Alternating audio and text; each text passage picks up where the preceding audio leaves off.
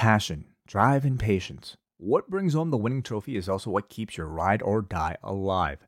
eBay Motors has everything you need to maintain your vehicle and level it up to peak performance. From superchargers, roof racks, exhaust kits, LED lights, and more, whether you're into speed, power, or style, eBay Motors has you covered. With over 122 million parts for your number one ride or die, you'll always find exactly what you're looking for. And with eBay Guaranteed Fit, your part is guaranteed to fit your ride every time or your money back. Because with eBay Motors, you're burning rubber, not cash. With all the parts you need at the prices you want, it's easy to turn your car into the MVP and bring home that win. Keep your ride or die alive at ebaymotors.com. Eligible items only. Exclusions apply. When it's time to begin, it's on the Rewind Around with John Pollock and waiting. The A-Team that makes sense of these things we see in the ring every week on TV. It's Rewind Around for Monday night, download it Tuesday morning from the Post Wrestling site. It's Rewind Around for Monday night on USA Now on the John and Wade Take the Mic. Hello, everybody, and welcome to Rewind to Raw. I am John Pollock alongside Wei Ting, a very special edition of Rewind to Raw, where for the first hour it will be commercial free. Hello, Wei. I don't know if we can guarantee that, actually. We're not, actually. There will probably be a commercial in the first hour. Got to pay the bills. No, we do. I mean, we're not, listen, we're not trying to compete with the NFL here. We got no pressure on us. Yeah, I mean, everyone just flocks here after the Monday Night Football game anyway. This is the unofficial after show for everybody. How are you? I'm doing good, John. How are you? I'm doing okay. Getting over my congestion. Had a rough day on Sunday. Survivor Series kicked my ass on Saturday night. Oh no. It took me forever to fall asleep, and then I woke up at 3:45 in the morning, and I was just awake. And I barely slept. I had slept like 90 minutes and then was up until 7 a.m. Just like couldn't sleep. And then I was just terrible day on Sunday. I could barely talk. My voice was all messed up and stuff. But anyway, you need to be sleep trained. We gotta get you on the same program that that Oscar's on. I would. I'm all for it. It was my sleep is usually not that bad, but it was yeah, it was just terrible over the weekend, and I'm just still battling this pseudo cold it's just like lingering. I'm getting the sense that everybody, like with a kid in school, is sick in the city. Oh, it's nonstop. We like our family doctor told us, like with two young kids, you should be happy if you go 2 weeks uninterrupted where one of them isn't sick. I was like, that's a wonderful stretch to aim for. 2 whole weeks of being illness free. It's just everybody is sick. Yeah. Anyway, it's finally catching up to me. I'm sorry to hear that. Yeah, I was, I was feeling it, but then I saw that tweet or Byron Saxton announced a commercial free hour. It's like, you know what? I'm ready. Give me a 3 hours commercial free. Make Raw 4 hours, you cowards. This show will make you feel better. Okay. And if not, this podcast, I'm sure will make you feel better. Talking to you always makes me feel wonderful. Oh, didn't we say we were going to have some Caquitos later? Maybe not if you're feeling unwell. You know what? Let's because I don't have it. I don't have mine either, and I don't want to leave. You know what? Tomorrow, mine's frozen. I think you have to take it out and let it really? It just all. I didn't realize it was this much work. Yeah, I know. Let's take them out at the start of Ask Away on Tuesday. Smart. Okay, yeah, and we will make our way to them by the end of Ask Away, which is going to be happening Tuesday, and we will be live at 2 p.m. Eastern time for. You tell me. All patrons. There you go. Yes. As I wrote in my update. So that is the plan. All patrons can listen to, or watch Ask Away live Tuesday at 2 p.m. Eastern time. If you can't watch live, if you're watching soccer or something, then get lost. But you can also download it afterwards if you are a cafe member. So it'll be up Tuesday evening to download. Are you following the World Cup at all? No, not at all. I mean, I maybe a little bit just to, for the novelty of seeing Canada participate. They scored 1 goal at least. They have scored 1 goal in 2 games? Something like that? I think so. Yeah.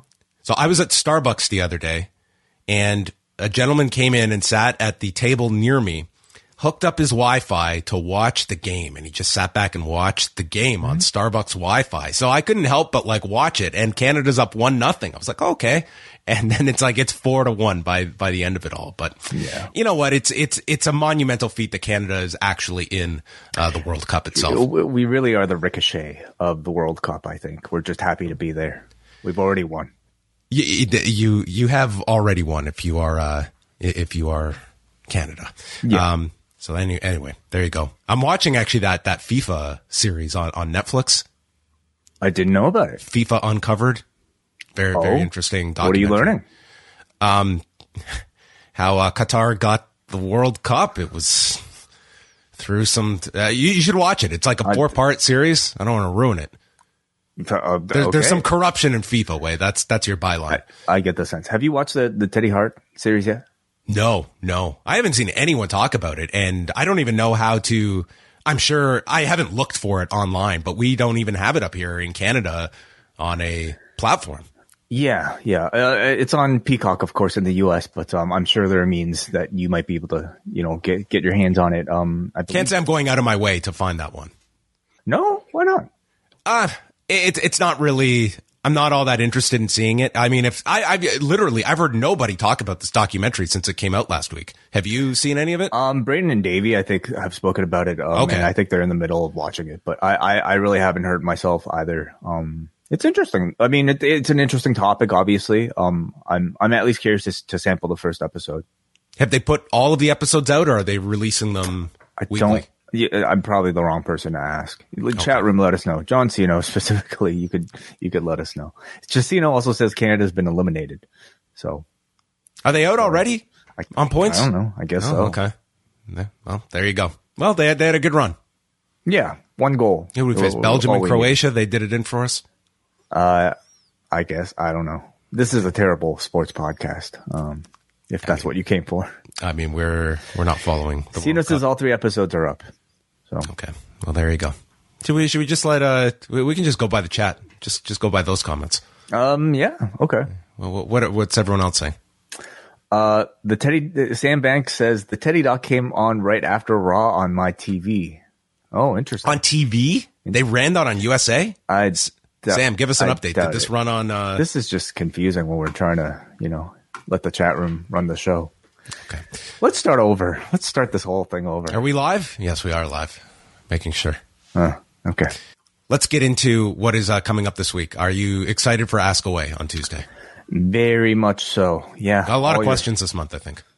Really? Okay. Well, forum.postwrestling.com. We will answer almost any and all of your questions. Pretty much like 99.9% of the questions we answer. So if you're a Post Wrestling Cafe Patreon patron, you can get your questions up there. Of course, though, if you're going to be a YouTube member, you can join us live and drop a question in the live chat as well. Tomorrow, 2 p.m. Eastern. Yes. On Wednesday, we will be doing Rewind to Dynamite. And then on Thursday, I'm looking forward to this way. We are going to be doing the Guardians of the Galaxy Christmas special. It will be Waiting, W.H. Park, and getting the invite himself. I was going to play a song right now, but then I realized we might get flagged, so I'm not going to play that. I have been listening to the Guardians of the Galaxy Christmas soundtrack. Is that right? Yes. Wow. Yes. You really, so that tells me already that you actually quite enjoyed this. I'm not gonna show my hand. You gotta tune in on Thursday to find out. But the perfect length, okay? The perfect length. Yeah, really. Like, John really has not done one of these with us for a long time. These Marvel reviews. I'm never asked. You're not watching the series. I know, right? Because you're a very busy man. But this was one that I feel like has been tailor made for you. First of all, it's a Christmas movie. You're a Christmas movie expert. I'm yes. Sure. You love the Guardians of the Galaxy. That's your, like, isn't that your favorite Marvel property? Probably. Yeah. No, you presented compelling evidence that I couldn't say no to. And it's 40 minutes.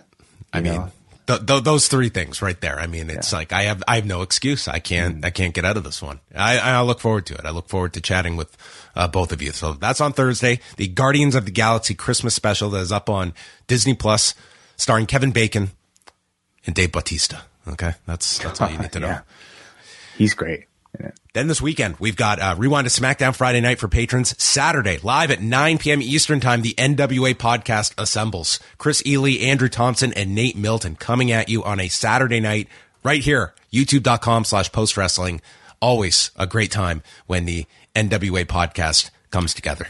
9 p.m. Eastern is when they're scheduled to go live. So they'll be taking your questions and live interactions with the forum. A lot to catch up with those guys. Yes. And then the whole week winds down with WrestleNomics Radio, your Sunday tradition, and 3 post-wrestling cafe shows coming at you this week. $6 gets you in the door for all of our bonus content at the cafe, access to all of our archives, and yes, you can check out Ask Away Live, 2 p.m. Eastern Time. Plus, we've got our Black Friday sale going on for a couple more days. Store.postwrestling.com, 25%. That's a quarter off of all shirts, including our heads split in two, sharing the same brain, myself and Wei Ting. You can grab a beautiful WrestleNomics t-shirt, the 4 Pillars, the very popular shirt that has made its way onto television screens worldwide, the post-wrestling hat, as so adorned by the likes of Wei Ting, Benno, and many, many more. A very, very popular hat. And that's just a peek at it. The toque, very popular in my household. I wear this all the time. All right. Thank you, Don West. Okay. Just showing everyone their deals. 25% off all t-shirts. Store.postwrestling.com. Are you ready for some news, Wei? Let's get into it. You know, sometimes Wei texts me during the day. He's like, I want to chat about the news now. I'm like, wait, you got to wait till tonight. You got to wait till we're recording. He's so excited to talk about all these news items. We're going to start off with the Survivor Series press conference. Did you catch any of this?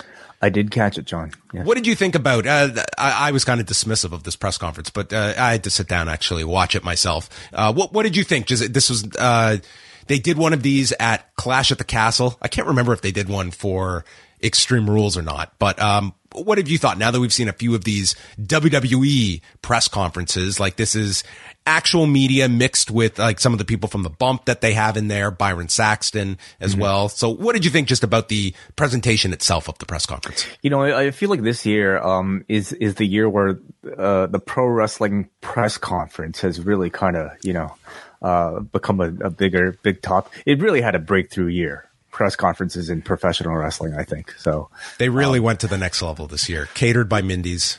That's it. Yeah. And as usual, I think there are a lot of growing pains anytime you try to mix real world settings with professional wrestling characters. In the past, with both, I would maybe less so with AEW and more so with the WWE instances of these sort of things. It's been a bit of an awkward combination of people who think that they're supposed to stay in character the entire time and people who just don't feel that way. In the Paul Levesque era, maybe we can kind of, draw like a cleared line of like what these are supposed to be.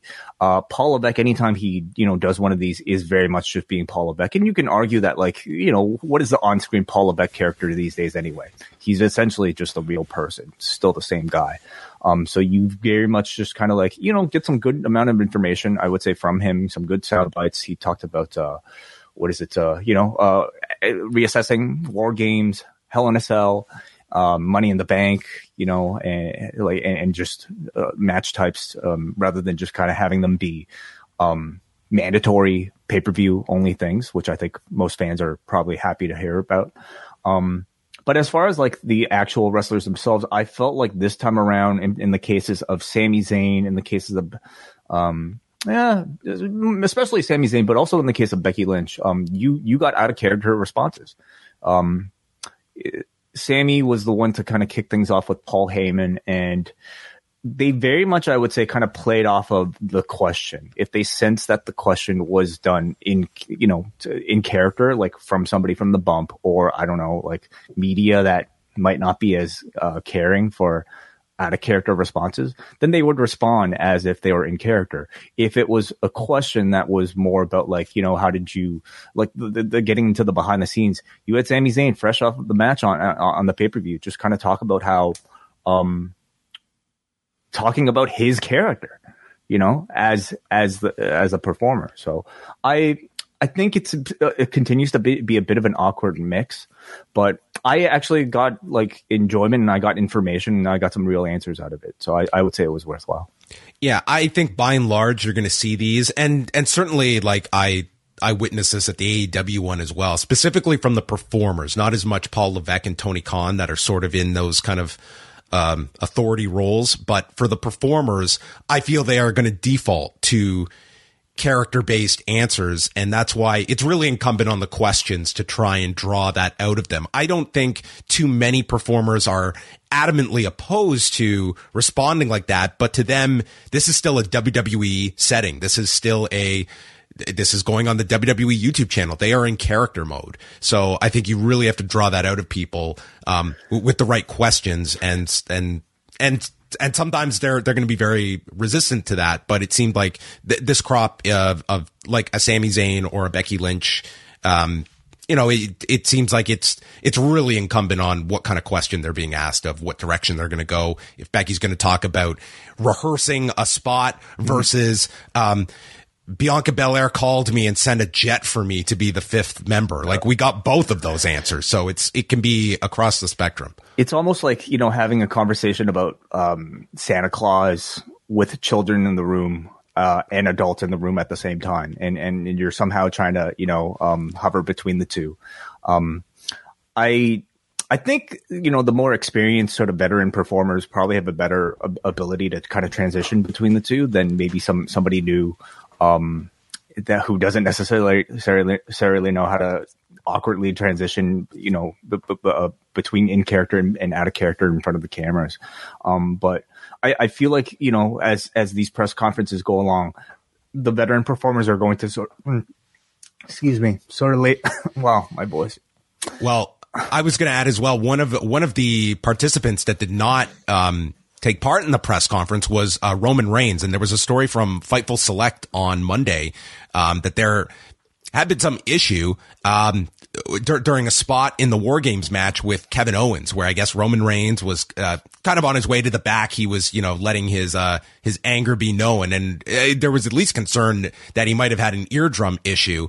And there was a follow up from the Observer site that after 20 minutes it was like a non-issue essentially, but that Roman Reigns was at least scheduled for the press conference is what it sounds like. And going back to Clash at the Castle, I mean, he was one where he comes in and he's eyeing the media and acknowledge me, and then just left and walked off. So, I mean, that was like, here was a guy that's, just finished a match. And I didn't think, I imagine for some of these performers, especially that have just been in the main event, this is not the most enticing obligation that is on their schedule when they've just finished a 40-minute match. Yeah. And again, we talked about this, I think, for the Clash of the Castle press conference. I mean, these are very much method actors. These are people that are in character, or at least, in the case of like a Roman Reigns, somebody who feels like he probably has to really get into character at all times, and to just go right from the stage to the backstage area and be out of character. It's certainly awkward. I get the sense like, you're going to have performers who prefer like the New Japan Pro Wrestling sort of like press conference style, where you have media that are essentially kind of playing along, asking questions, and then guys being allowed to improvise as a character in there. It's strange. I don't know if I necessarily love just the concept itself, but we're talking about it for this long, so at least it's interesting. Yeah, I mean, just it wasn't like too many notes from Paul Levesque, other than it was a very successful show. From the ticket demand, it was the highest grossing Survivor Series of all time, most viewed of all time, which, I mean, this is the second year in a row on Peacock, and thus you have access to, like over 15 million paid subs and 30 million with access to Peacock. So you're talking about a larger pool now. But this was the largest gate ever for the company in Boston. Think about that statistic. I mean, that was, a huge success for them in this market. And without a Sasha Banks. Without a Sasha Banks, yes. And some people did note that there were some chants, during the show, but they were faint. I did not, register them as I was watching the show. But I had them pretty well during like the Ronda Shotzi match. But I was expecting them during the War Games match, and they never occurred there. Levesque was asked about the idea of getting away from a Hell in a Cell themed pay-per-view, and as well the status of an Elimination Chamber, Money in the Bank, shows that are structured around a particular match type. And he did differentiate those, stating that a Hell in a Cell is designed to be a giant blow-off, that a feud should work towards that. Whereas an Elimination Chamber or Money in the Bank is not really a culmination of a feud. It's like, it's the concept of itself, and the participants. Yeah, it's much closer to the Rumble than it is a Hell in a Cell. And I completely understand that, that delineation. So, you know, he says we're always going to be assessing the calendar, but it does feel like Hell in a Cell will be when we have something that is ready for Hell in a Cell, whereas Elimination Chamber and Money in the Bank, those would seem to be matches that, you know, you're not building a feud towards a Money in the Bank. It's sort of like, it is that one that can just fall on the same date every year, and you can work around that concept.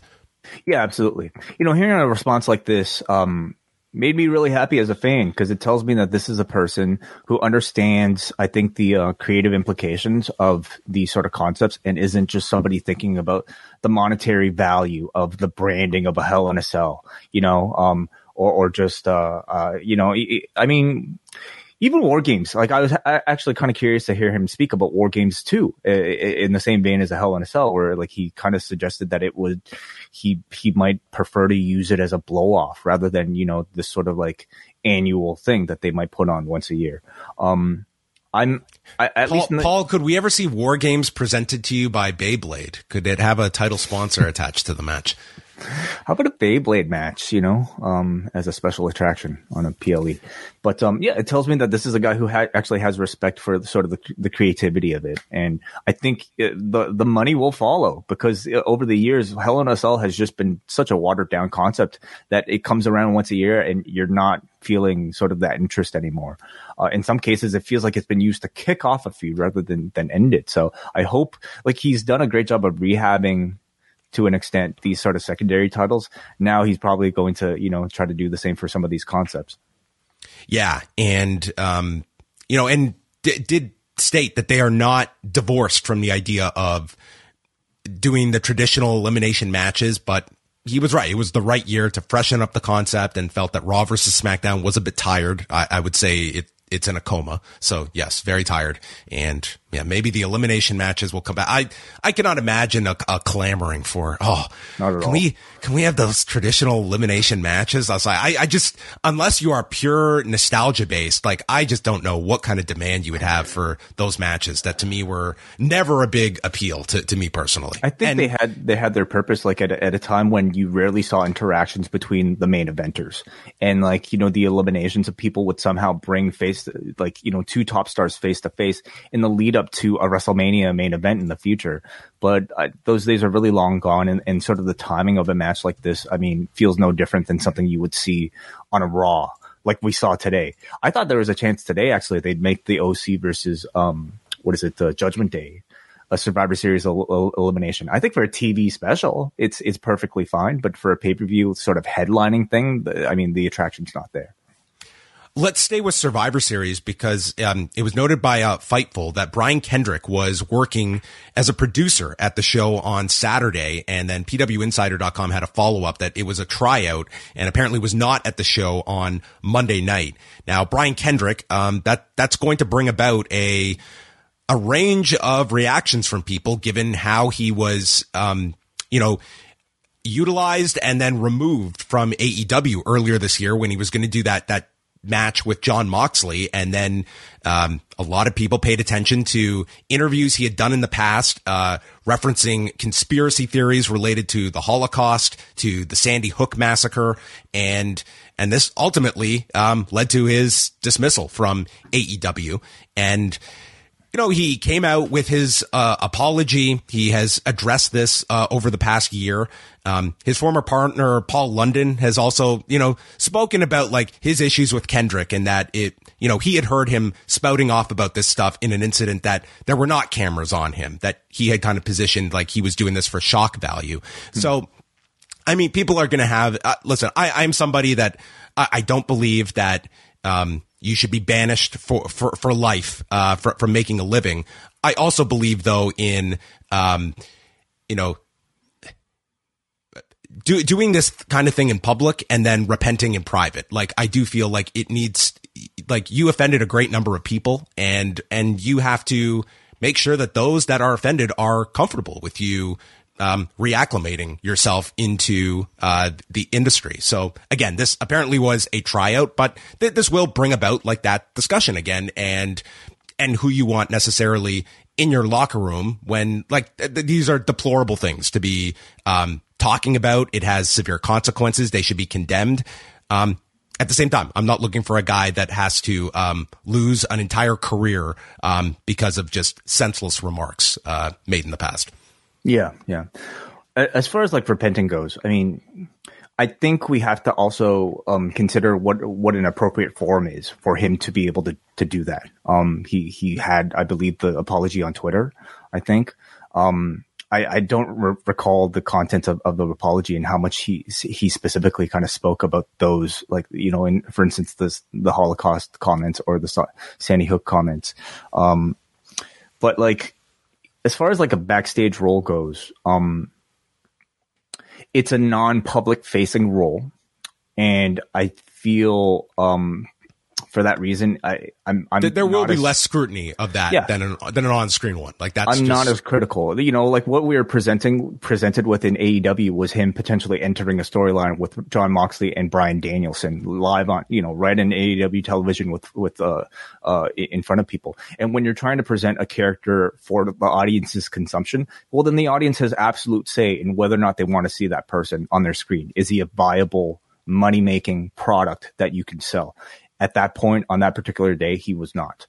But I also feel like he should not be ousted from the industry, and so like a backstage role like this, I personally don't have a whole lot of issue with, but I'm also not part of the group of people his comments were targeting. So I'd be most curious to hear if he had any sort of discussions with people that were working in the back that might have been personally offended with those words, and what sort of forum would he be able to have to kind of get if he feels any sort of remorse, to get that message out there. Well, that is what he would be facing, I think, is acceptance from those that he would have to be working with, and in some, like, being their go-between from the office to the performer if he is in fact coming in for a producer position, and those that are, those are the people that, if they want to hear an explanation from him, I think he owes it to them. If those comments, you're going to get called on that kind of thing. So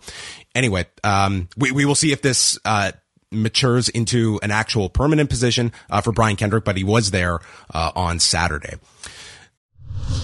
This post-wrestling podcast is brought to you by NerdWallet's Smart Money Podcast. Financial literacy can be daunting, but it's one of the most valuable things you can equip yourself with. On NerdWallet's Smart Money Podcast, their trusted financial journalists offer easily digestible, conversational discussions on topics like balancing your portfolio. If you think an ETF is one of Cena's 5 moves of doom, this show might be for you. Planning for your tax bills this April, so you don't have to worry about a visit from Erwin R. Shyster. And putting away more money for retirement, because unlike most wrestlers at the end of their careers, most of us should only plan on retiring once. Listen to NerdWallet's Smart Money Podcast on your favorite podcast app. Future you will thank you. Moving on to our next story. Did you get to see any of Ricky Steamboat's comeback on Sunday? No, this was the big time wrestling show where Ricky Steamboat, at the age of 69, had his first match in 12 years, teaming with FTR against Jay Lethal, Brock Anderson, and their mystery partner, Nick Aldis, with Arn Anderson in the corner. So, we had Joe Dombrowski and Shane Douglas on commentary, and Jay Lethal came out wearing Randy Savage's gear from WrestleMania 3. So, very apropos here. And Steamboat, dude, for 69, for a guy that over 10 years ago had a brain aneurysm, he looked tremendous, and he did work with his shirt on, but looked like a fit 69-year-old that didn't quite look his age. Like, looked, he looked like a guy that certainly, this was hardly prime Ricky Steamboat. But they structured the match in a very smart way where Steamboat tagged in and he did what he can manage. Like, there was a headlock takeover by Jay, and Steamboat's just selling. And when he hit the deep arm drag, Like, this place just went nuts for it. Like, they just thought it was the greatest thing. Like, he wasn't, trying to skin the cat or any like high crosses off the top. They did the spot from WrestleMania 3 where, he was lifted up for the slam and tried for the inside cradle, for a 2 count on Aldis. And then the baby faces all put on simultaneous figure 4s. And we got the triple tap, 16:37. The match went. I listen, for this, it was hardly the spotlight that Ric Flair had for his last match back in the summer. This was nowhere near that level of success as a live event, and I'm sure on pay-per-view. But for Ricky Steamboat, like, if you watch this, like, I did not think this guy embarrassed himself at all. It was, well worked with the 6-man tag. I think that was the right way to go as opposed to a singles match. And I think that Ricky Steamboat would be really happy with what he did here for 16 and a half minutes. And this crowd really enjoyed this in North Carolina. Was it the type of performance that you felt was the first in a series?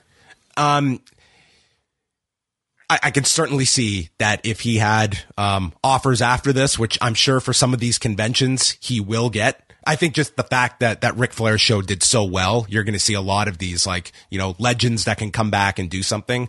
Would not surprise me if he tried something like this again. You're always kind of tempting fate when you're talking about a 69-year-old who has had his health issues. But I mean, he came in here and I'd be curious how he felt about the match afterwards, because I thought it came off really well, and they did a really nice post match where Steamboat and Arn shook hands, and then FTR got on the mic and they thanked Ricky and Arn for all they did to pave the way, and then they got down on their knees bowing, and then Ricky just gave like a message just thanking all the fans. So I mean, it was like a nice show. If you came there for Ricky Steamboat, I think this was like a feel good match, and not the kind where you're watching somebody and Ricky Steamboat is going to bring a really high standard, and the last thing you want to see is a guy who's a shell of himself. But I don't think people were watching this expecting Ricky Steamboat of 1989. They were here to watch a guy at 69 who had a fine accounting of himself. Can you see any national television company picking him up? To be quite honest, I was surprised like that, this, here's Ricky Steamboat that like this didn't happen on an AEW for just a one night only thing. Like, I'm sure he got a really great offer here to do this, but I mean, just this was in front of, I'm guessing around 1,000 fans or so. And it was, just like, this wasn't a huge show. There's also a great deal of risk, when you're talking about somebody who's 69, who hasn't been on TV for a long time. You don't exactly know how he's going to look. The proof sounds like at least it's there that he can at least, put on a respectable performance. And after this, can you see an AEW or another company or even a WWE giving him a call? WWE, I would, you can never say never, but after the brain aneurysm thing, like WWE, that like they did not want him doing anything, even when he was a trainer down in Florida. Like, they did not want, like, they really have put their foot down with a lot of these older talents, even younger talents that have had serious health issues, of not pushing that. I would say WWE, no. AEW, I wouldn't close the door on it. But it also probably depends on kind of the traction that this match got, and if they feel like there's something to do. Like, I would think in an AEW setting that this kind of, and they did the spot with Ricky Steamboat showing up on television with Jericho. Like, they even teased something a few months ago. All this aside, I mean, this was basically an AEW match.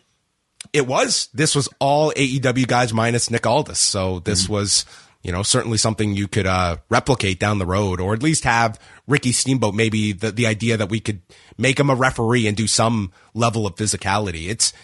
It's still, to me, like, it is tempting fate. And I think, when you're watching Sting, it's like we marvel at this, but it's also like you're looking guys that are here, they are in their mid, and in the case of Steamboat, late 60s, that it's, we know what the dangers are. And when these go off without a hitch, it's a feel good moment, but there is always that inherent risk, because if something went wrong, like it would be a nasty, look for any promoter that green lights this. But when it goes the other way, it's kind of, we avoid that kind of harsh reality that is a potential.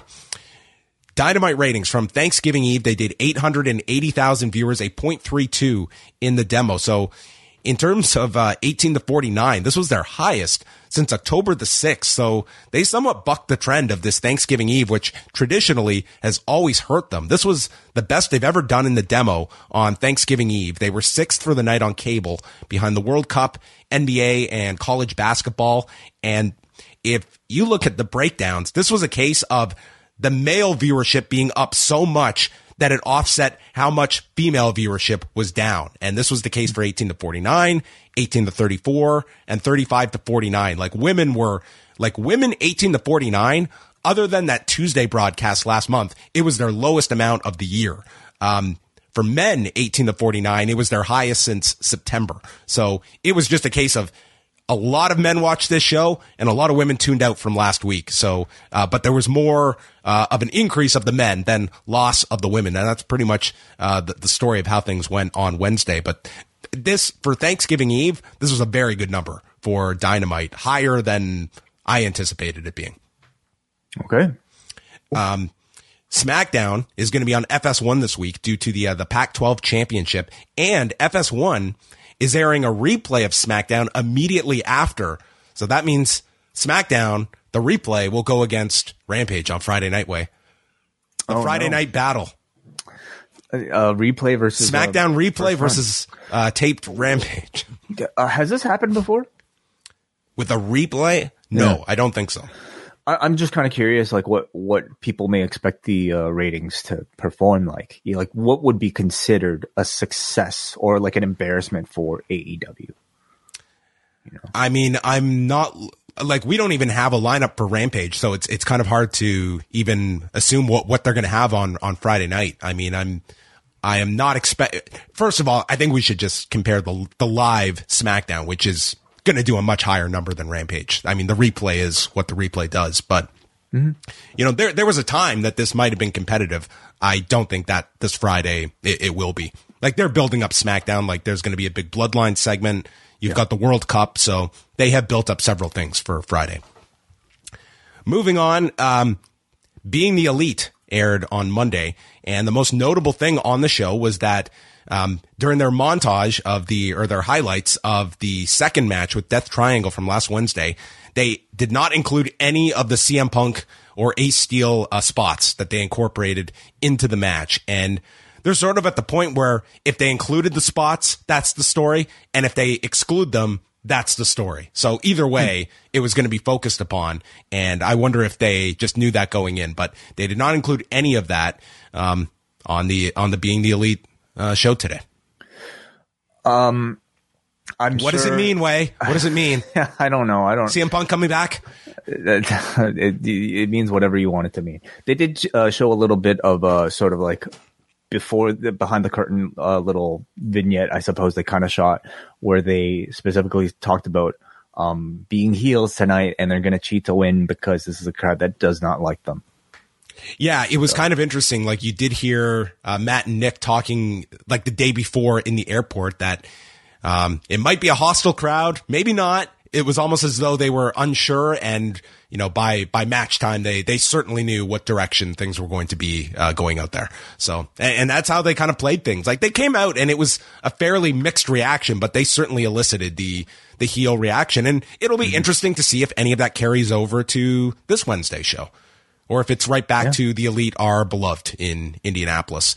My question to you, though, do you expect any CM Punk chants on December 16th when SmackDown returns to Chicago?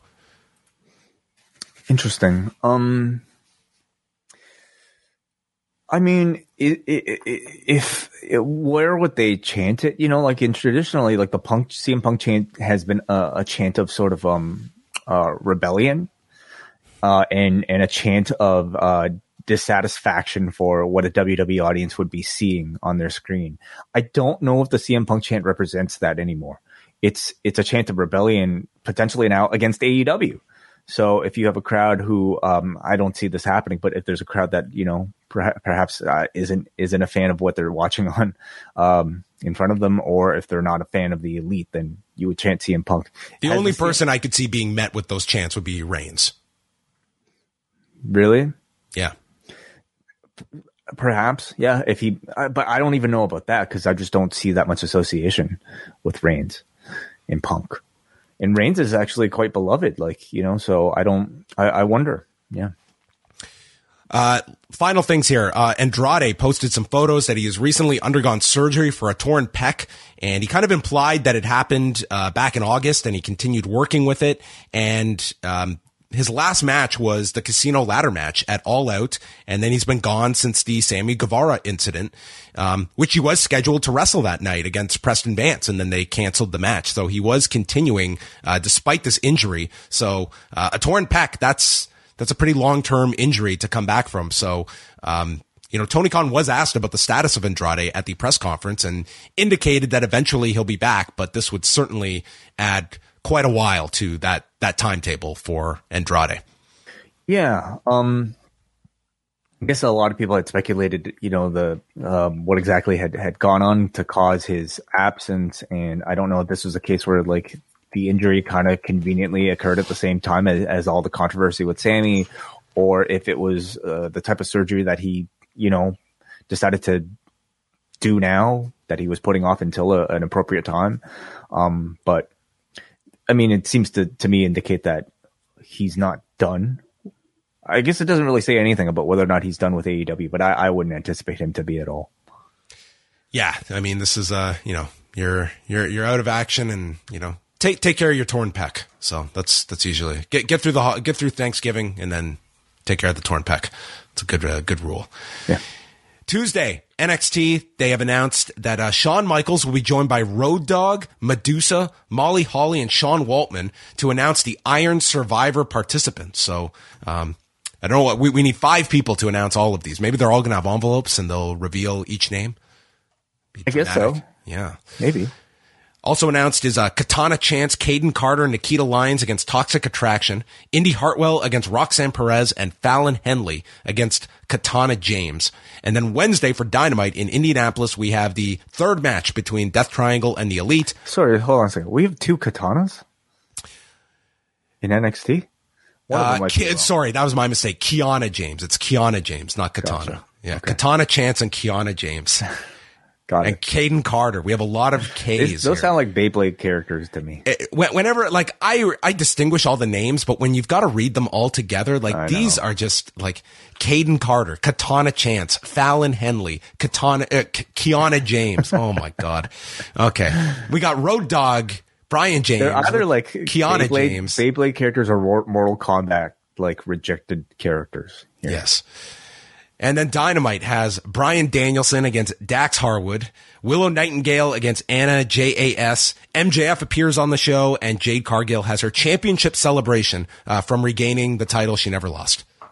The possession, celebrating the possession of the TBS title.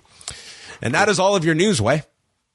I'm all caught up. Thank you so much, John. Yes, you should hear us do the dry run of this in the afternoon. We go through all of this. Yeah, I think the rehearsals paid off. Okay, Monday night, Raw was in Norfolk, right? I think so. I think so. The Norfolk Scope. It's not Norfolk. Sure.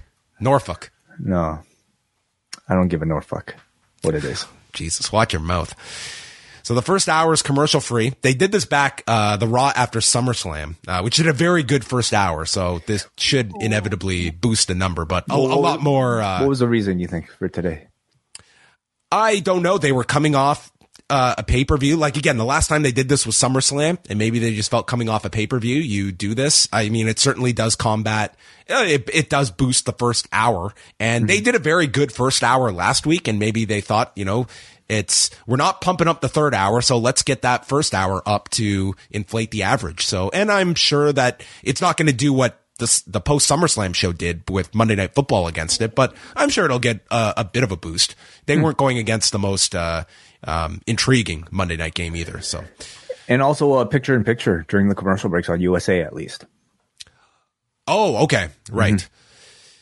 The Bloodline showed up, minus Paul Heyman and Roman Reigns, and they would be coming out later. But starting off the show is Becky Lynch, who states that she is the man of the people, so she goes out into the crowd and acquaints herself with fans such as Bobby and Zachary. And Bobby is so excited, he starts filming this on his phone. And then as Becky Lynch is like cutting a promo right next to him, you see him like down. What is Bobby honestly thinking? Does he think no one's good? Like he'll never be able to relive this moment because no one's will be capturing it. Like that's always so sad to see. Like this like guy's one a big cool moment. moment is happening and you're missing it out because you're trying to capture it, but you're actually missing it. Yeah. I would love if WWE flagged his video too when he posts it. Then I'll have no memory of it except on his phone. So she can't wait to slap the hell out of all the new people showing up here in the company. Bayley walks out, and boy, Bayley was like limping out here. Either she was doing a tremendous job selling, I don't know, but she looked the worse for wear coming out here. And she calls the fans idiot peasants and mentions all the matches she has had. Ladder match, last woman standing, war games, and no appreciation. Becky says that's because you lose. You're a loser. And Bobby tells Becky, go kick her butt. And then Io and Dakota Kai come down the aisleway in the crowd. They attack Becky. Bayley joins in and they fight up to the concourse into the merchandise stand, which was highlighted by Bayley using a Money in the Bank lunchbox as a weapon. And then they were all separated by security. And that was our opening segment. Yeah, those things are serious, You ever been hit with the lunchbox? A lunchbox? No, not a lunchbox. Not as a kid? When I was in kindergarten, when you would play at the kitchen center and you'd have those pan, have like a little like metal pan or a plastic pan. I would hope plastic and not metal. Some of them are metal. Wow. I took a pan and I hit this guy in the head that tried to play with me on my first day of school. And whacked him in the head. Of course. Yeah. Of course. That was my first day of school. Me. Yeah. Well, look how you turned out. So, still hope for all the kids out there. We actually became good friends, and he was always short, so I always joked that I stunted his growth because I hit him. So anyway. Goodness. Anyway, I was a jerk. But yeah, that's how the show started. So strong reactions, I thought, for this first segment, and a strong return from a babyface Becky Lynch. No big time Bex. That is gone. Oh, completely gone. Yeah. I'm a little disappointed. I kind of liked all the fancy outfits and, like her different hairstyles every single week. But, I think, for the sake of, drawing a line between the character she was and the character she is again, probably necessary. I wondered, like, anytime they do one of these sort of segments, like how much screening of the crowd they actually do beforehand, how much is Bobby this guy's real name? Like how much of this was staged and how much if you like you would think that they had that part planned, but you could also notice, like, when she asked a question, she didn't give them any time to like yell something. It was like the Zachary guy's like, "What's your name?" and then boom, pulls it away. She was like brother loving him. Totally, yeah. So I could buy that a lot of this was completely organic or at least somewhat improvised. It's just always a risk to me. When you're going on live national television with members of the audience, they could be incredibly awkward. They might not even speak English, or it could go terribly wrong, as we have seen them in the past when they've attempted things like these. So, but I think something that would have probably made them a bit more confident is the fact that Becky is so beloved. I didn't think there was any danger of like an audience not playing along with whatever she was saying. Perfectly exemplified here, I felt. I liked it. It was something different to do the opening show promo than the standard fare. Yeah. Bayley is a strong first feud, I think, for Becky. It feels fresh, surprisingly, because, even though, like, I feel like I must have seen every combination of the four horsewomen at this point, there's a singles feud between Becky and Bayley somehow still feels incredibly fresh. So I'm looking forward to it. Rhea Ripley was out with Dominic and took on Mia Meechin. And Ripley stomps her foot and hits a backbreaker, and she's beating on Yim. Yim then attacks, hits a spinning DDT, and Eat Defeat gets stopped. Riptide is countered with a DDT, and then Dominic gets on the apron, and we see Yim like pull down the rope, sending Dominic into the ring, and then he's just cowering away from Mia Yim, and Ripley attacks from behind. Then AJ runs out. The match is thrown out in 7:05, and then all the members of the OC and Judgment Day come out. They get into a big brawl, and Styles issues the challenge. He says it ends tonight, 4-on-4. And the Judgment Day agrees. So we get an impromptu 8-person tag coming out of this singles match. I felt this could have been an opportunity for a Survivor Series elimination. But the other problem with the Survivor Series is that every single person has to take a pinfall. And they do not like doing that in this Paul Levesque regime. Okay. Yeah. It's how can we finish the most amount of matches with the least amount of pins? Totally. And you got that here. I mean, what you essentially got here was a Mia Yim Rhea Ripley singles match with an interlude of a 4-on-4 tag match in between. So Gallows and Priest, they're trading head kicks, and then Carl Anderson gets the big tag. Eventually Dominic is in and does the Three Amigos. There's a inverted DDT by Styles, and Rhea breaks up the cover on Balor, kicking AJ like in the face. Yim and Ripley are then tagged in, and it's Yim with the cannonball and a suicide dive. Dominic prevents a magic killer onto Priest. So Priest hits the South of Heaven onto Carl. Phenomenal forearm on Priest. And then Balor throws out AJ, and Yim lifts up Balor and scoop slams him. And the one intergender spot gets the biggest reaction here when Yim slams Balor. But then goes for Dominic. So Rhea stops Yim and hits the Riptide, winning this in 14-24. And after the promise from AJ that this ends tonight, we have Kevin Patrick remark, "Something tells me this isn't the end." And Corey goes, "I agree, Kevin. It might just be the beginning." It's like, what? Oh, man. The beginning. How many more months of this? Damn. I think we could just call it a day at this point. Yes. Let's just go our separate ways. Yeah. They're not going to extinguish this on a TV show. I mean, they got to build up to something. I think there's still life in this personally, like especially when it comes to Rhea Ripley and Dominic. I still feel like they're pretty hot right now, and maybe you can get by with a whole lot more interactions with the rest of them. Good intergender 8-man tag. I found the Gallows and Anderson's portions kind of painfully average, but also necessary. They gotta brace themselves. They got a long flight coming up in a couple of weeks. No, that is true. They gotta head over to Sendai. That's right. Yeah. Once AJ got in there, and especially when Rhea and Mia got involved, the crowd really got into this, and the finish with everybody I thought was a lot of fun here. I thought Rhea's heel charisma was really strong, on both on Saturday and also throughout the whole day, whole Raw, I should say. Her presence has felt really, really big, and I think her in-ring style looks really good. She, to me, is the best part of Judgment Day, and I think they're easily going to transition that into a strong singles feud with Bianca Belair. Yeah, I would say Rhea Ripley is probably one of your favorites to win the Rumble in January. Yeah, totally. Saxton is with the returning Street Profits, who have been gone since September, and they recap all of the changes that have gone down. Alpha Academy walk in. They hate their catchphrase and requested a match with the Street Profits. And Gable says that they're going to put Montez Ford on the shelf for good, which sets up Dawkins calling Gable an elf on the shelf. Short. We have a big grudge match coming up. The Bloodline come out. Jay says his hand might be broken for real after War Games. And there are no cracks in the Bloodline. And Sami Zayn says that, Jimmy took him in from day one. And Jay, your embrace after War Games, that was Usi. And says that they are now on the same page. Jay gives him a big hug. Then they invite Jimmy. And then they want a group hug with Solo. This was the funniest thing on the show. And Solo just stares at them, and you don't know what he's going to do.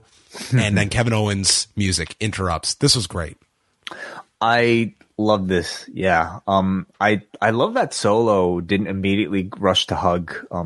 I did not want him to do it either. Oh, no. That's not the character. And it shows you that they actually have a lot of care for keeping Solo sort of like, important and like his individual, rather than just kind of being another part of this. Like they're crafting individual identities and giving individual spotlight to every single member. And you can write sort of, this character trait about Solo Sikoa. He just, he's great. Sammy, I felt continued to like get into that real emotional kind of heart of his character here that makes him so incredibly likable.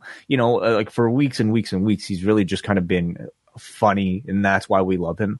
But now he's digging into like something that is just, respectable about him, and that's his incredible loyalty.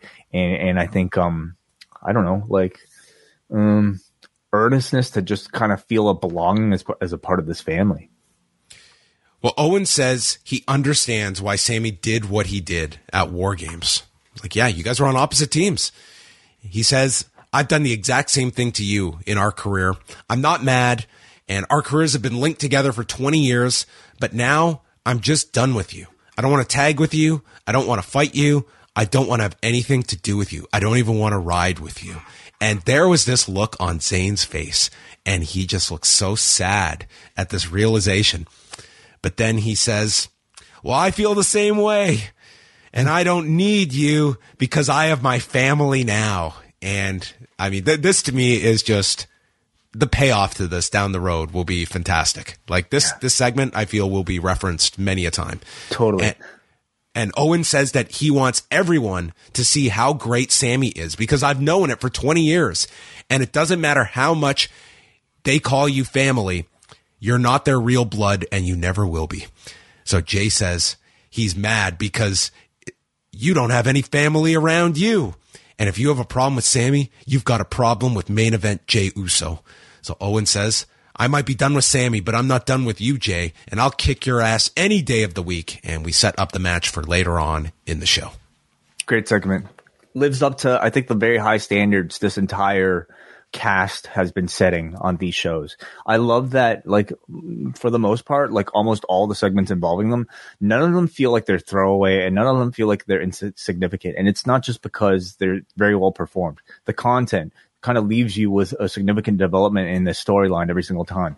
Here, you got the continued bonding of Sammy with the bloodline and specifically Jey Uso. We got to see what a happy, non-pissed off Jey Uso finally looks like. You know, there's harmony within the group. Everybody is happy. Jay loves Sami Zayn. And then you get the further erosion of Sammy's relationship with Kevin Owens. I thought Owens' sort of portrayal was really interesting here. He could have come out and just kind of played your stereotypical pissed off guy whose friend turned on him, came out here and just started attacking. Instead, he came out sort of calling out the hypocrisy of babyfaces who do that, especially if it was him, because he's turned on Sami Zayn so many times. But the direction that he takes in not wanting anything to do with Sammy is arguably way more hurtful than any sort of single attack would have been tonight. You know, he hates you so much, he's not even going to talk to you anymore. Okay. And that in many ways, is a lot more disappointing than, you know, like a big beatdown or something. Yeah. I mean, it really hits home the fact that they're on separate brands. I don't think that matters at all. They'll never see each other. How are they riding together? I can't explain. Okay. No. Backstage, Candice LeRae is back after 5 weeks away since her attack by Damage Control. And as she's walking down the hallway, we see Nikki Cross peeking out from behind the equipment. And it never led to anything, and it wasn't referenced, but she was just hiding in the back. I don't know if this was meant to signify anything. I mean, you would think, yeah, maybe a Nikki Cross, Candice feud down the road. But I also maybe sense that she just kind of lives like she's a lurker in the corners. Yeah. And Candice cuts a promo that she's going to take out Dakota Kai. And it's Candice LeRae who she's sick of being nice and walking on eggshells. She's here to kick someone's ass, and it's Dakota Kai tonight. Next segment, Saxton was with Riddle and Elias. Elias says he's a solo artist, but they are good as a duo. Riddle wants to win the tag titles. So the Bloodline walk in and state Elias will never win gold. So Elias challenges them, and the Usos say anytime, any place. It's that easy to get a tag title shot, and maybe Riddle and Elias are going to be the ones to unseat the Usos' way. Hey, man, if the New Day can't do it, you know, maybe it's the Riddle and Elias era. It could be. Very possible. This was their whole involvement on the show. So that was it.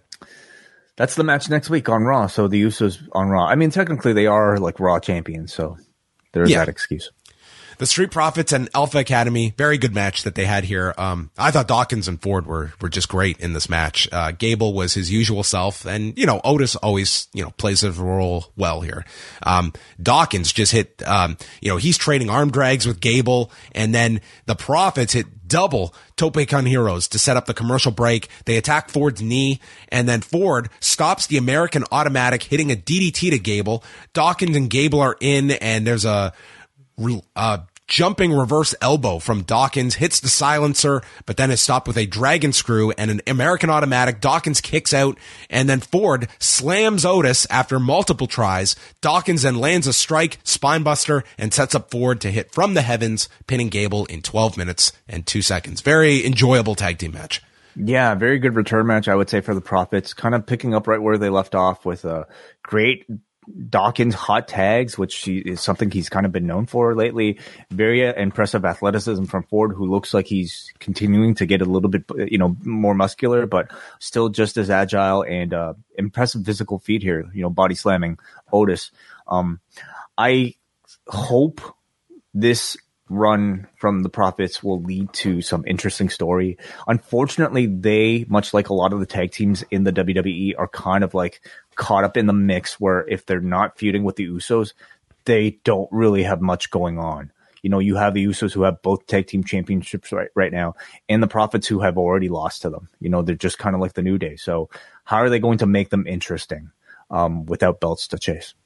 Yeah, I mean, it's an issue that they have in several of their divisions, where it's like, if you're not in the title program, it's like, you don't need a title to still have a compelling story around, but it's something they struggle with. So, and they've got a lot of bodies now on the roster to try and cater to as well. But, it's a great match every time out when you've got, whether it's Alpha Academy with Riddle and Elias, or the Street Profits, and it's just kind of having some more substance beyond just your title program.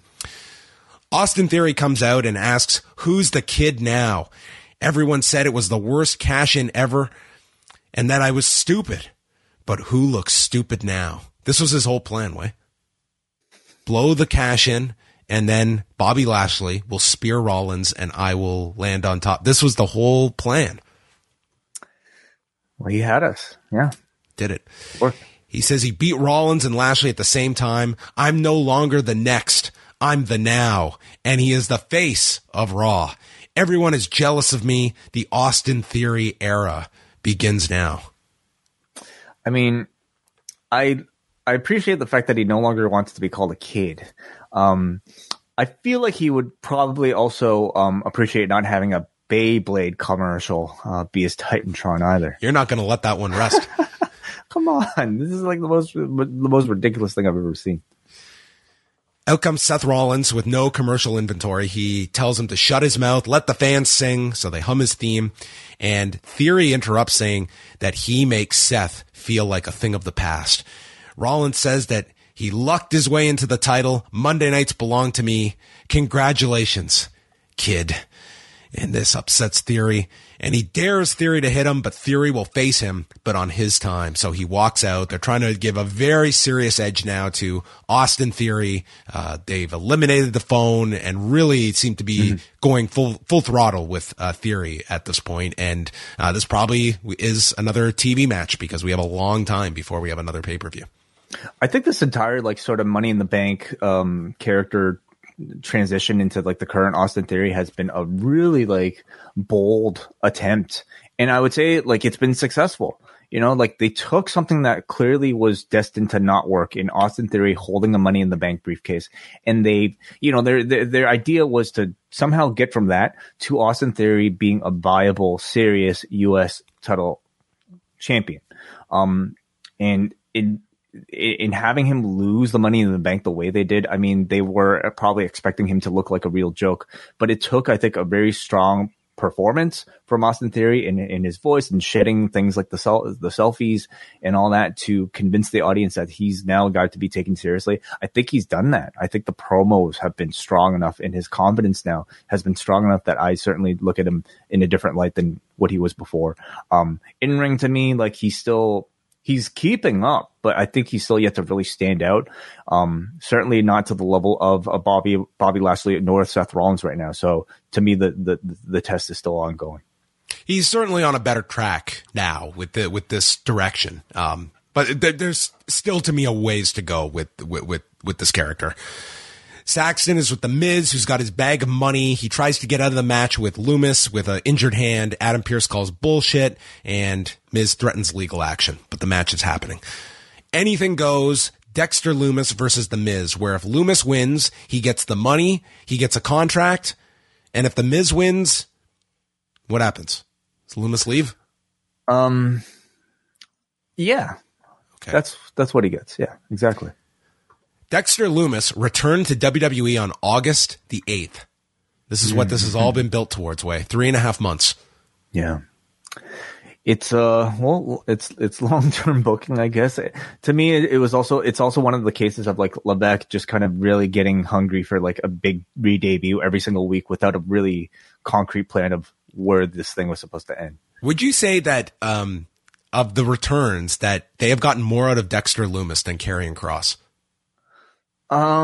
Define more, because I would hardly say that I'm more interested in Dexter Loomis. No, I'm not that interested in Karrion Kross either. But in terms of who is going to come in and have weekly television time, yeah. I mean, like Loomis is on TV every week. He's got this program attached to him. It's like of all the comebacks, like he has gotten not the most focus, but among them. But Karrion Kross has been in more high-profile matches, and I think with the shot that they were attempting with Kross, they were trying to make a main eventer right away. Whereas I think Loomis is always going to be destined to be this sort of, mid-card spooky act. Well, Pierce comes out. He grabs the bag of money away from The Miz, so the match begins after they brawl on the floor. Loomis pops up when the bell rings, and he bashes Miz's head into the LED screen on the side of the ring. The crowd, of course, is chanting for tables. Miz then gets tossed off the desk after attempting a skull-crushing finale. And then Miz uses a vice grip around the head of Dexter Loomis. And for people who didn't watch, not a wrestling move, okay? A literal vice. No, literally a vice. Like that you have to kind of tighten with like a screw. Like the type you would see in a work, a wood shop. It was a hilarious visual. Was it Goodfellas that they used this in? Or they, I don't recall. They put a dude's head in, and just Joe Pesci had more success than The Miz did with it. Was this. Quite the visual coming back from commercial break, seeing a human being with a vice on his head. And Loomis no-sells this, and then they go into the crowd. Miz is thrown into a TV monitor, and then onto the table where Loomis elbow drops him through the table. They go back to the ring. The turnbuckle gets pulled off, and Loomis misses Miz running into the exposed buckle. Miz uses the rope for leverage. Loomis still kicks out, and then he catches Miz in a head and arm choke. Miz submits in 9:57. So after all of this, Loomis gets his contract, and then he starts handing out money to the crowd. He's like Hogan and Beefcake at WrestleMania 9 here. Very selective in choosing kids who he gave these $100 bills to. And then The Miz attacks him from behind, steals back the money, and then grabs a $100 bill from one of the kids, which was a great spot. And it leads to Johnny Gargano super kicking Miz, taking the money, and handing the $100 bill back to the kid. Yeah. Always good professional wrestling TV when you can mess with the disappointment of children. This is what happened at that Raw at Skydome in 1999. You remember Russell Oliver, the Cash Man? Mm-hmm. And he came and he just started throwing money at people, and he came right up to us. And dude, I'm not kidding. He had just a stack of bills. And I ended up, me and my buddy, we got $120 between us. And what? Wow. We were both like, how big were the bills? Dude, there were 20s, there were 50s, and he's just throwing them out. And we're both thinking the same thing. It's we better spend this because this might be counterfeit. Let's just spend it. And we went and bought a shirt or something. And my buddy got 100. I got 30. But it was just cash that they were throwing out. It's crazy. It really is the cash man. You didn't even have to exchange your gold. I didn't have to do anything. Like they had done a promotion where it's like make a cash man sign and he'll give you money, but he just tossed it out to anybody. It's like you didn't have to have a sign. Oh goodness. Wow. Okay. Well, I'm just saying you can walk out of a show ahead and make your money back. Well, that sounded far more compelling than I would say my reactions to the bulk of this Miz versus Dexter Lumis thing. All I could say is that after all this time, like at least you would think like there would be a heated match at the end of it, and it was just like it was nothing to me. I mean, again, the fact that this never made it onto pay-per-view and the fact that I don't think they ever considered putting it even on the undercard of a pay-per-view tells you that they probably don't view this as any sort of like real heated money. This is a money making way. Yeah, it was a money giving match. Yeah. This match lost money. It is what it is, and that's mid card comedy that I almost get the sense is more for children. You know, the people that were the target recipients of. I didn't hear kids like laughing uproariously at the vice grip or anything. I don't know if this was that appealing to any age group. I don't either. I mean, you know, I'm not watching with children, so I can't really tell you. But clearly, like it's very slapsticky. You have the Miz kind of playing a very cartoonish villain. Dexter Lumis, for a spooky character, is sort of like a kid's version of a Bray Wyatt, I suppose. You had Corey Graves working overtime to kind of try to sell us at like Dexter Lumis being this very supernatural being. And I mean, on the same, like if this was on a main event or something like that, I don't know, like the TV show main event, then I think you can get away with it sequestered like on a different show, but on the same program as like, you know, a Bray Wyatt, it's hard for me to like find this any scary at all. But then again, maybe I'm not the target demo. I just thought this didn't have a lot of creative ideas to it. Like these are two wacky characters that, at least for the blow-off match, I thought they could have had a lot of fun with. And I just never felt like they You didn't like the vice on the head? I mean, I guess, sure. Yeah, I don't know. It's just, we look at this of like the amount of time. Like they aired the video package for this and it was just like months of angles. And this was the big climax. It was just, to me, like, unfortunate that, like, Johnny Gargano was somehow injected into this when I think he had something really hot going with Kevin Owens. Maybe in, like, sort of an alternate timeline, he might have been a member of the War Games team, you know, and we'd probably be talking about him a whole lot differently. I mean, there is still the Tommaso Ciampa attachment to the Miz that I have to think that they will follow up with Johnny Gargano on the other side. So maybe we have that to look forward to, but for the time being, this is my lasting image of this feud. Oh, that's perfect. I will be using that later.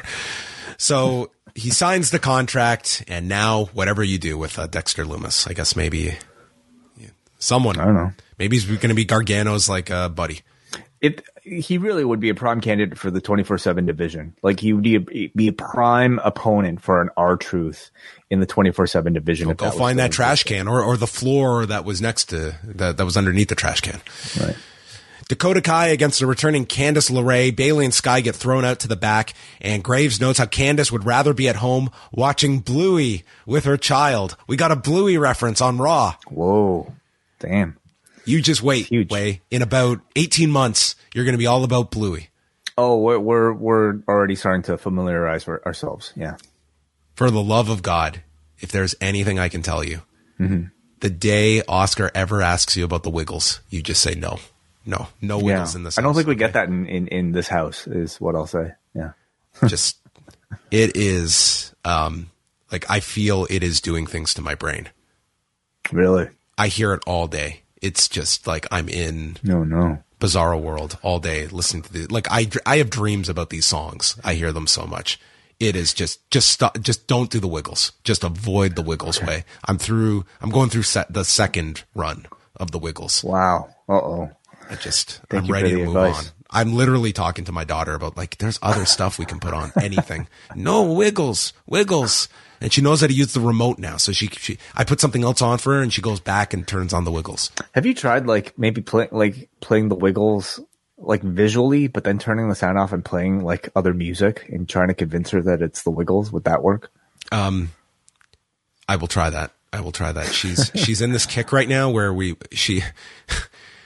know that Dance Mix 94, she listens to that song, I Like to Move It. Oh yeah, wow, really? She loves this song. She loves it. She asks us to play it at dinner like every night. I don't know if that's any better than the Wiggles. I'll take that 100 times over the Wiggles. I will take any music over the Wiggles. How did she get exposed to that? I mean, we play a lot of stuff, and she latches on to what she likes. She's got quite a vast array of musical inspiration, led by the Wiggles. Kai is in control. LeRae then lands a drop kick. We see some Kawada kicks from Kai, and then Candice lifts her up for, it was not identified as such, but on the, back when Candice was on the Independence and working with men, this was the Ballsplex that she delivered. Ooh, okay. Yes. Yeah. Specifically, I guess inspired by her tag team partner. Well, they did not identify it as such in this match. They will have to come up with a name for that. LeRae then comes off the turnbuckle, misses with a cabrata, and then hits the wild ride, the spinning neckbreaker off the second turnbuckle, and pins Dakota Kai in 12 minutes and 26 seconds. So I'm judging by your recap that you did not get this in picture because this was a very unique start. They started this match during commercial break. On Sportsnet 360, they don't air picture-in-picture. Yeah, exactly. So, I had to watch this because my sports internet was not working. So I had to catch this through other means. And that means I caught the USA feed and, they had Dakota Kai simply walk out and then they cut the commercial break. And in the picture, you see Candice run in. She's attacking, Dakota mid ring and you see like them go through the whole thing with the referee checking on Dakota, asking her if she's willing to start the match. And then they actually start the match. They did all of this in the body of the commercial, and for international viewers, they would have missed this entirely. So this was something that I felt was quite unique for Raw. Very rare that they do something like that. Yeah. But I thought it was a very effective match in trying to convey a more intense and aggressive side of Candice LeRae. She's somebody who, again, much like Dexter Lumis, made her shocking debut and then was just kind of left, forgotten about. She made a return here, and I think she needed to make a big statement with the match that caught people's attention. And I thought this was that type of match. She was very aggressive. I thought it was pretty constantly interesting in terms of activity. I thought it brought the best out of Dakota Kai as well, who also I think needed one of these sort of big matches. They got a lot of time, and I thought the reactions from the crowd were really strong too. So it feels like overall in this show, like we're kind of I'm almost getting the sense we're moving on from Damage Control, like sort of dominating the division, and all the baby faces now are kind of getting their spots to shine. Yeah, I mean, you're watching this and you're seeing like SmackDown where they're kind of low on opponents for Ronda, and you see here on Raw where you have a couple of baby faces emerging, but you also have a babyface champion. I think you could do a lot worse than like a Candice LeRae to at least hold over Ronda during this stretch until you're getting into Rumble Mania season, which they could always do. They're going to have to do quite a bit of work to convince, people that Candice LeRae has a shot of like beating Ronda. Well, that's a struggle in and of itself, but I'm just talking about people that can at least work with Ronda and could, be in kind of that veteran role that I think you want to have her paired with.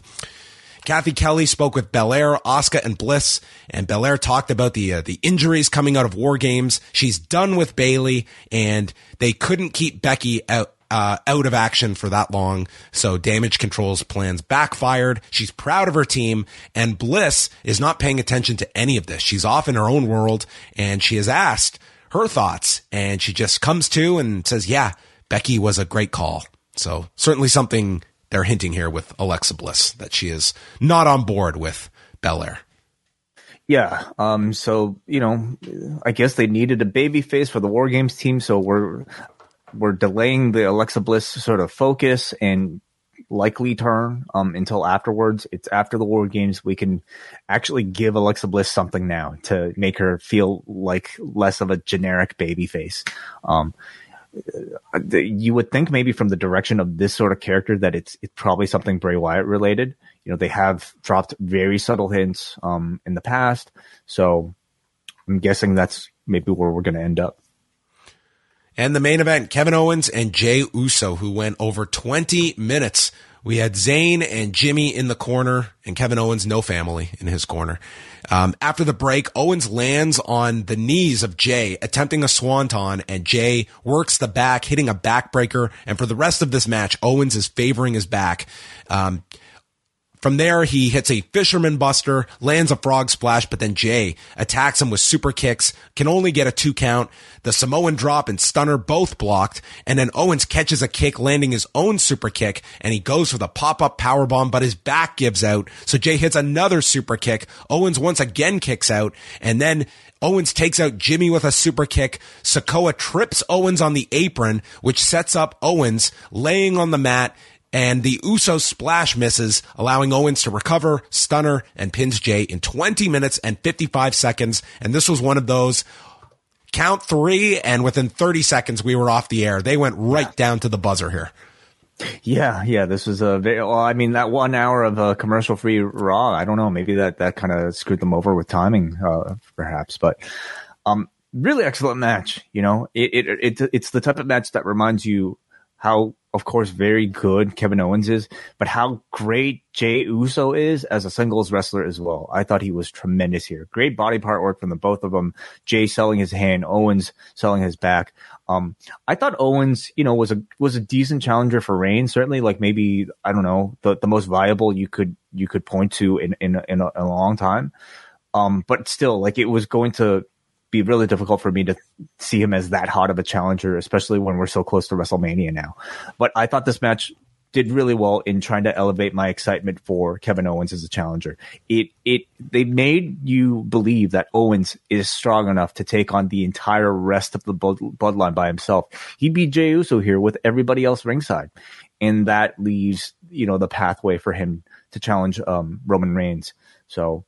And it's a great direction, because now you continue the thread with Sami Zayn, where Sami Zayn might still be a little bit torn with his feelings for Kevin Owens while having to support his boss, of course.